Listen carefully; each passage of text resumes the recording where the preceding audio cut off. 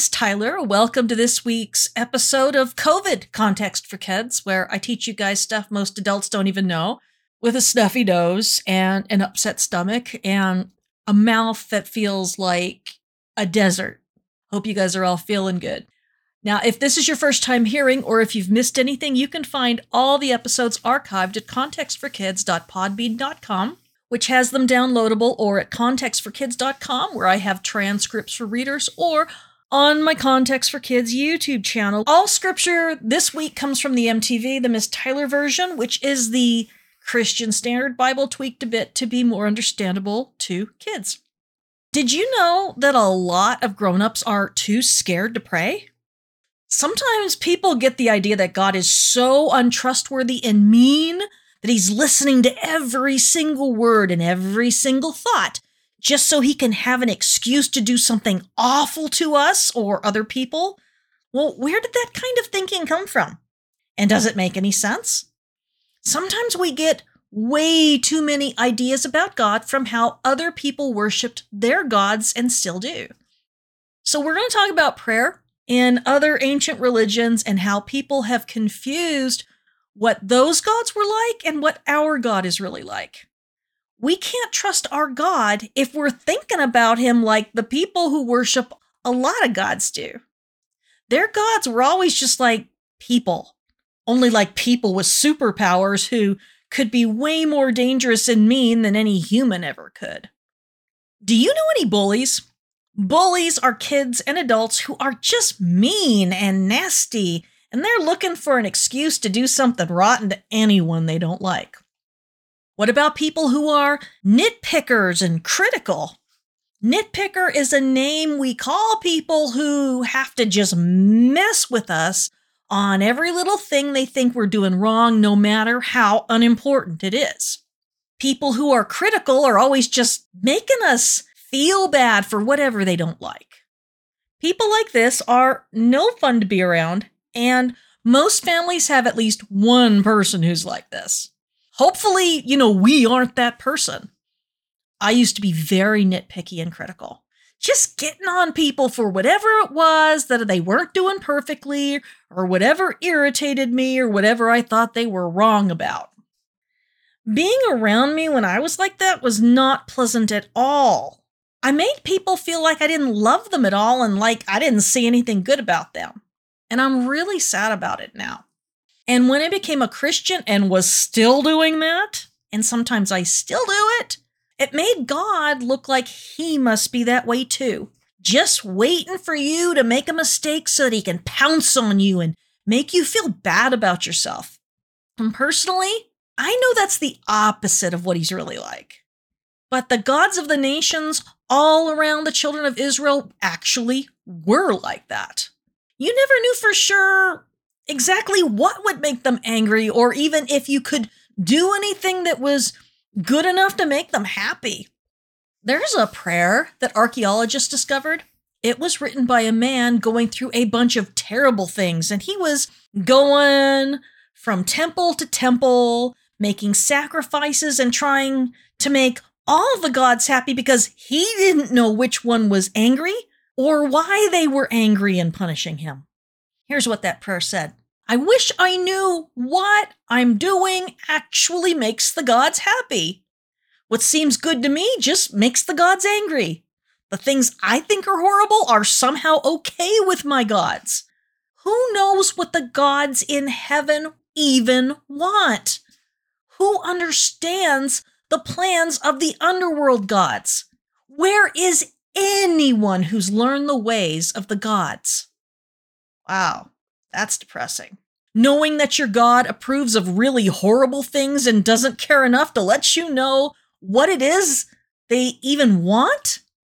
And because there were so many gods and goddesses, not even knowing which one is angry at you? And because there's so many gods and because they all have different personalities and likes and dislikes, what makes one of them happy might make another one angry. If two gods are fighting and you worship one, will that make the other one take out their anger on you?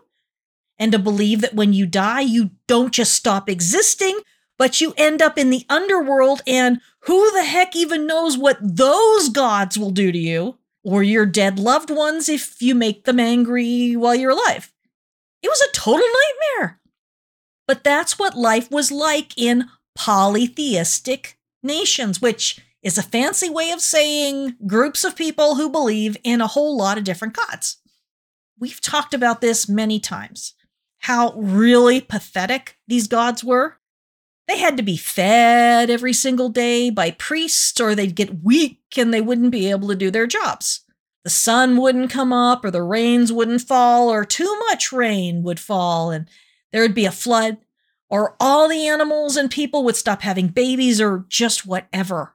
Keeping the gods happy meant that they did their jobs and ignored the people. No one wanted the attention of the gods because that just mostly got you into trouble one way or another. Bored gods were nothing but trouble. They wanted them well-fed, happy, and too busy to mess with humans. But they were also a mystery, which is what makes them a lot different from our God.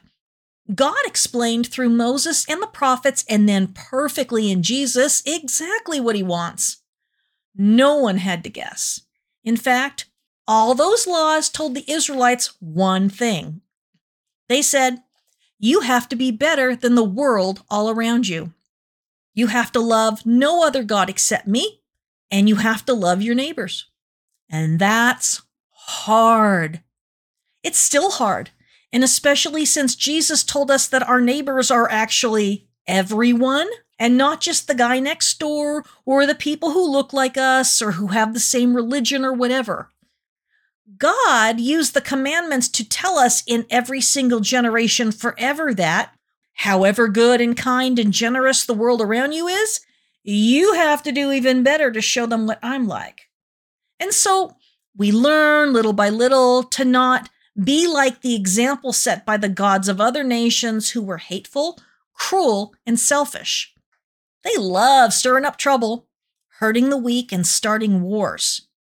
But if Jesus is right, and we know he is, then we have to be different than that. We can't be thinking of ourselves and what would be good for us if it hurts someone else. Jesus never did that. He was willing to be hurt for the good of absolutely anyone who would ever believe him. And what turns out to be good for us who believe in him should also be good for everyone we come in contact with. And if God expects that from us, then we can expect even more from him. If he wants us to be better than everyone around us, that means that he is even better than that. Well, in fact, he's perfect. He gave us the Bible so that we could read the whole thing from front to back to learn who he is and how much he is willing to sacrifice so that we can be his people. In fact, when Moses wanted to see God, God told Moses his name, Yahweh, and then said this, Yahweh. Yahweh is a compassionate and gracious God, slow to get angry and full of faithful love and truth, always faithful and loving for 1,000 generations. And I'm telling you right now, that's like 40,000 years. So, that's forever. Forgiving people who decide to do wrong things, who do wrong things because they don't care about what is right, and people who just make mistakes. But that doesn't mean there will be no consequences, because the wrong that people do can make things bad for a very long time for their own family. And that's in Exodus 34, verses 6 through 7. Now, God wants us to succeed, not to fail. There are plenty of human beings who just want the worst for you and will trick you and take advantage of every mistake you make. But that isn't what God is like at all. That's why he is so forgiving, because he wants every single one of us to be more like Jesus. And that can't happen if he is just waiting around the corner for us to mess up so he can kill us or torture us.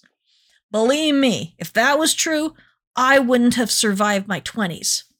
God knows how ridiculous we are, and he also knows that without him, we are stuck in sin, not even knowing what's right or wrong. God wants his kingdom on earth, the whole earth, to be a place where we all love him and one another. That is his goal. That's been his goal since the beginning. Now, God is going to treat you and everyone else however it takes to make his goals happen. That's why he told us how patient and loving and trustworthy he is. It's why he's so careful not to just kill us all when what we need is to be taught and loved and healed. He didn't create us perfect. He created us with the ability to make good and bad choices. And because we're his children, he cuts us a lot of slack and just rolls his eyes when we make a lot of our mistakes. And when we're doing bad things, he works to change us so that we can do better. He isn't a nitpicker, and he isn't just critical and upset with us no matter how hard we're trying. In the Bible, there are a bunch of instructions, but you know what? They were nudges for them and us to learn to be better than the world around us and to save our communities when things were disparate. And behind them is always his goal to get us to love one another excellently. Unfortunately, until Jesus, people found ways to use those instructions to do what they wanted. But what does this have to do with prayer? Well, it has everything to do with prayer. We have to know what God is like and what his goals are before we can settle down and be honest with him. And before we can be honest with him, we have to be able to trust that he is nothing like the false gods of the rest of the world, just waiting for an excuse to hurt us and the people we love. Well, how can we be honest when we're afraid of every word we say and every thought we think? I know there are people like that, but if God was like that, then Jesus wouldn't have died to save us because God wouldn't have wanted to save us. The truth is that we can tell God anything because there is nothing we can say to him that he doesn't already know. That doesn't mean he doesn't want to talk to us about it. You can say all the wrong words about all the wrong things and all the wrong people while feeling terrible feelings, and it's absolutely okay. He isn't going to go off and do something messed up just because you're angry with someone today. He will help you with your emotions because he gave you those emotions to tell you about what's going on inside you and outside of you. Emotions are our friends and also our enemies sometimes if we do the wrong things with them. But our emotions aren't ever wrong. Emotions just are whatever they are. God knows how wild and uncontrollable they can be, and sometimes we just need to be really mad when bad things are happening. And we need to cry when sad things happen. We also need to be able to laugh during good times. So we can come to God with all our emotions, and he knows what to do with them and help us with them so that we can control them better in the future and maybe even feel them more because he feels that way too. Do you believe that God's happy when there are wars and little children are killed because of terrible grown-up decisions? No, he gets angry and he doesn't care who those children are. So we can tell him in our prayers that we're angry or scared, or tell him about our good news too. It's all important to God. Now, I didn't used to know any of this, and so I would be really careful while praying. You see, I knew God was real, and it was very important to me to please him, but I also didn't trust him at all. Someone did something terrible to me when I was about 34 years old. So this was 20 years ago. And then he got other people against me too, and it hurt worse than anything because it was in my church. My heart was broken, and so I would talk to God about it, and I kept asking God to fix it. But then I'd get all freaked out and say, but please don't hurt his family, God, please protect them. I don't want them to suffer for what he's doing. Isn't that sad? I actually thought that God would hurt innocent people if I didn't ask him not to. I was a pretty new believer, and I still didn't understand him. It wouldn't be until I was like 37 that I realized I could say absolutely anything I was thinking and feeling, even if I was angry at him. And I've been angry at God many times. But prayer isn't just magic. like they believed in the ancient world. Our prayer is a talk with someone who loves us very deeply and forever. God is committed to you forever, and he will always want you to be able to be honest with him and trust him, because once you do, he can really start making you more like Jesus. And I guess this is a good time to talk about the prayers of people to their false gods. I told you that it worked like a magic spell, right? First of all, they had to bring some kind of gift to that god to bribe him or her. Their gods weren't interested in them at all unless they brought some sort of expensive, yummy present. And then they had to say the god's name exactly right, because if they didn't, that god wasn't smart enough to hear them. But if they did say their real name exactly right, then that god had to do whatever they asked. Those gods could be bribed and controlled, and they weren't all that smart. That's why all the nations around Israel, and also the children of Israel themselves, had a hard time understanding our God, because he was just nothing like any of the other gods. He confused them. How could one and only one God create everything and do everything and know everything? It just seemed crazy. They had to learn, and it took a long time. That's why they didn't even understand how prayer worked and why they kept worshiping God while also praying to other gods for help at the same time. They didn't trust God to handle all their needs. They believed he was just like all the other gods who weren't even really gods at all. And we can still do that, even when we know there's only one God. There are people who will tell you that God won't hear you if you don't use the right names or say the right things, or if you don't understand the commandments perfectly, that he won't listen to you. And it's sad they believe that about God, because with a God like that, no one can ever be good enough, no matter how hard they try. That's a God leaving you to feel hopeless and angry, and that's the sort of God that people give up on, because what's the use of believing in someone who can't ever be pleased no matter what? Have you ever known someone like that? Someone who doesn't like you no matter how good you behave or how much you do or anything? I do. And that's an awful way to live. What if you get straight A's in school except for a C in PE, and all they care about is that C in PE? Not everyone is good at sports. I wasn't, no matter how hard I tried. And what if you got all good grades except in math, no matter how hard you try? Because your brain just has a tough time with numbers and equations.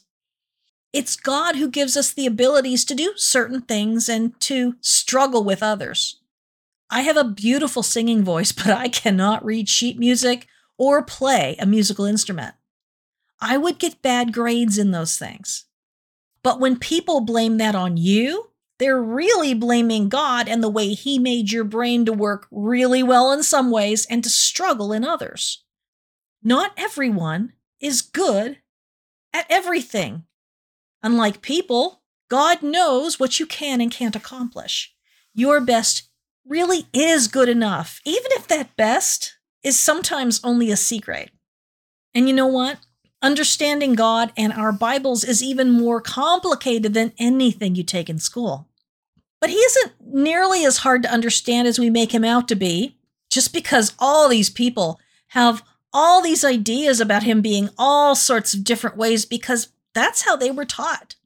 If they had parents or a pastor who was always, yelling at them about how mean God is and how angry he is at them, that's the God they're going to teach people about. I suppose that's one main reason why God sent Jesus, so that we would see and hear and experience what God is and does in real life. The disciples are actually kind of hilarious in how much stuff they got wrong about God and how Jesus has to keep setting them straight. When two of them wanted to call down fire and brimstone on the city of the Samaritans, Jesus said, "Dudes, no, that is not okay. Dang." They kept wanting him to be violent, and he kept saying, no. They wanted him to take revenge on people who were mean to him or who wouldn't listen to him, and he kept saying, no. They wanted him to send all the children away, and he really said, no. In fact, he told the disciples that anyone messing with kids was messing with him, and it would be better for them if they had a stone tied around their neck and got thrown in the sea. And then he told his disciples that not only did the angels who cared for children see God's face up close and personal every single day, but that we should all be more like those children coming to see him.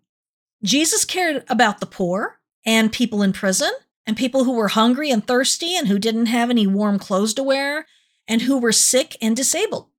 He cared for the people whom everyone else thought were suffering because they deserved it and so didn't deserve any special attention.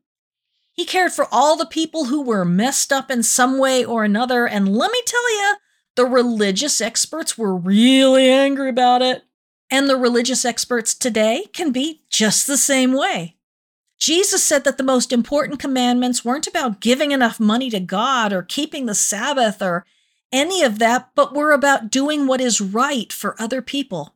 Giving money to God is good, but when we make things better for people who are hurting, it shows the world what God wants and how he wants the world to be a more peaceful and loving place where people don't have to be scared anymore.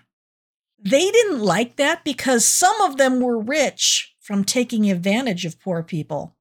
They didn't want to hear that just keeping the commandments as written and ignoring the importance of love wasn't good enough. There are always people who think they can please God by just doing the easy stuff.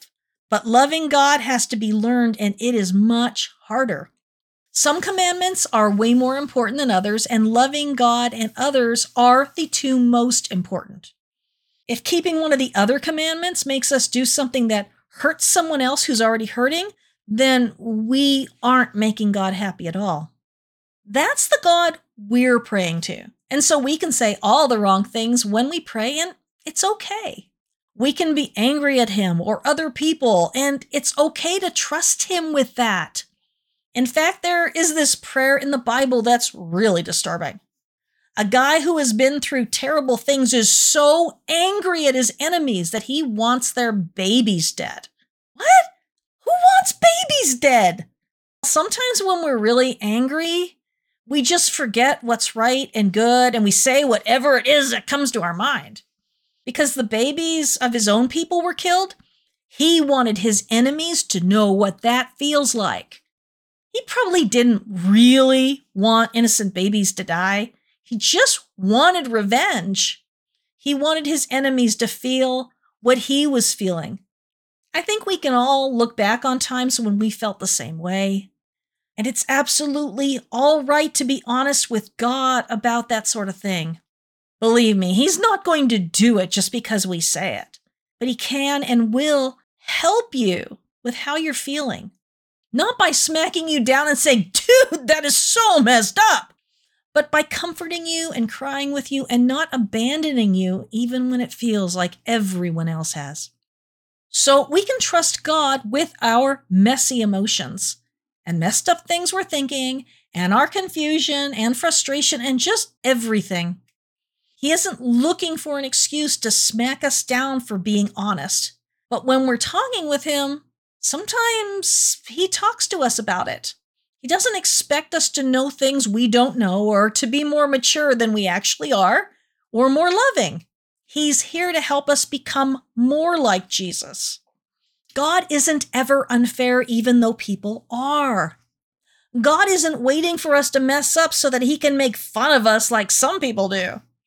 God doesn't want to destroy us. He wants to give us life and wants to be with us forever when Jesus comes back as King of the world here on earth.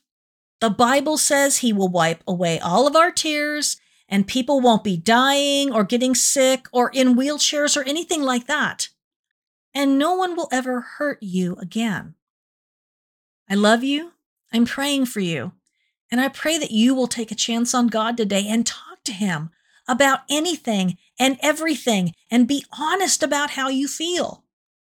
I promise you that he isn't going to be mean or tricky or unfair to you. God is better than the best person you will ever know.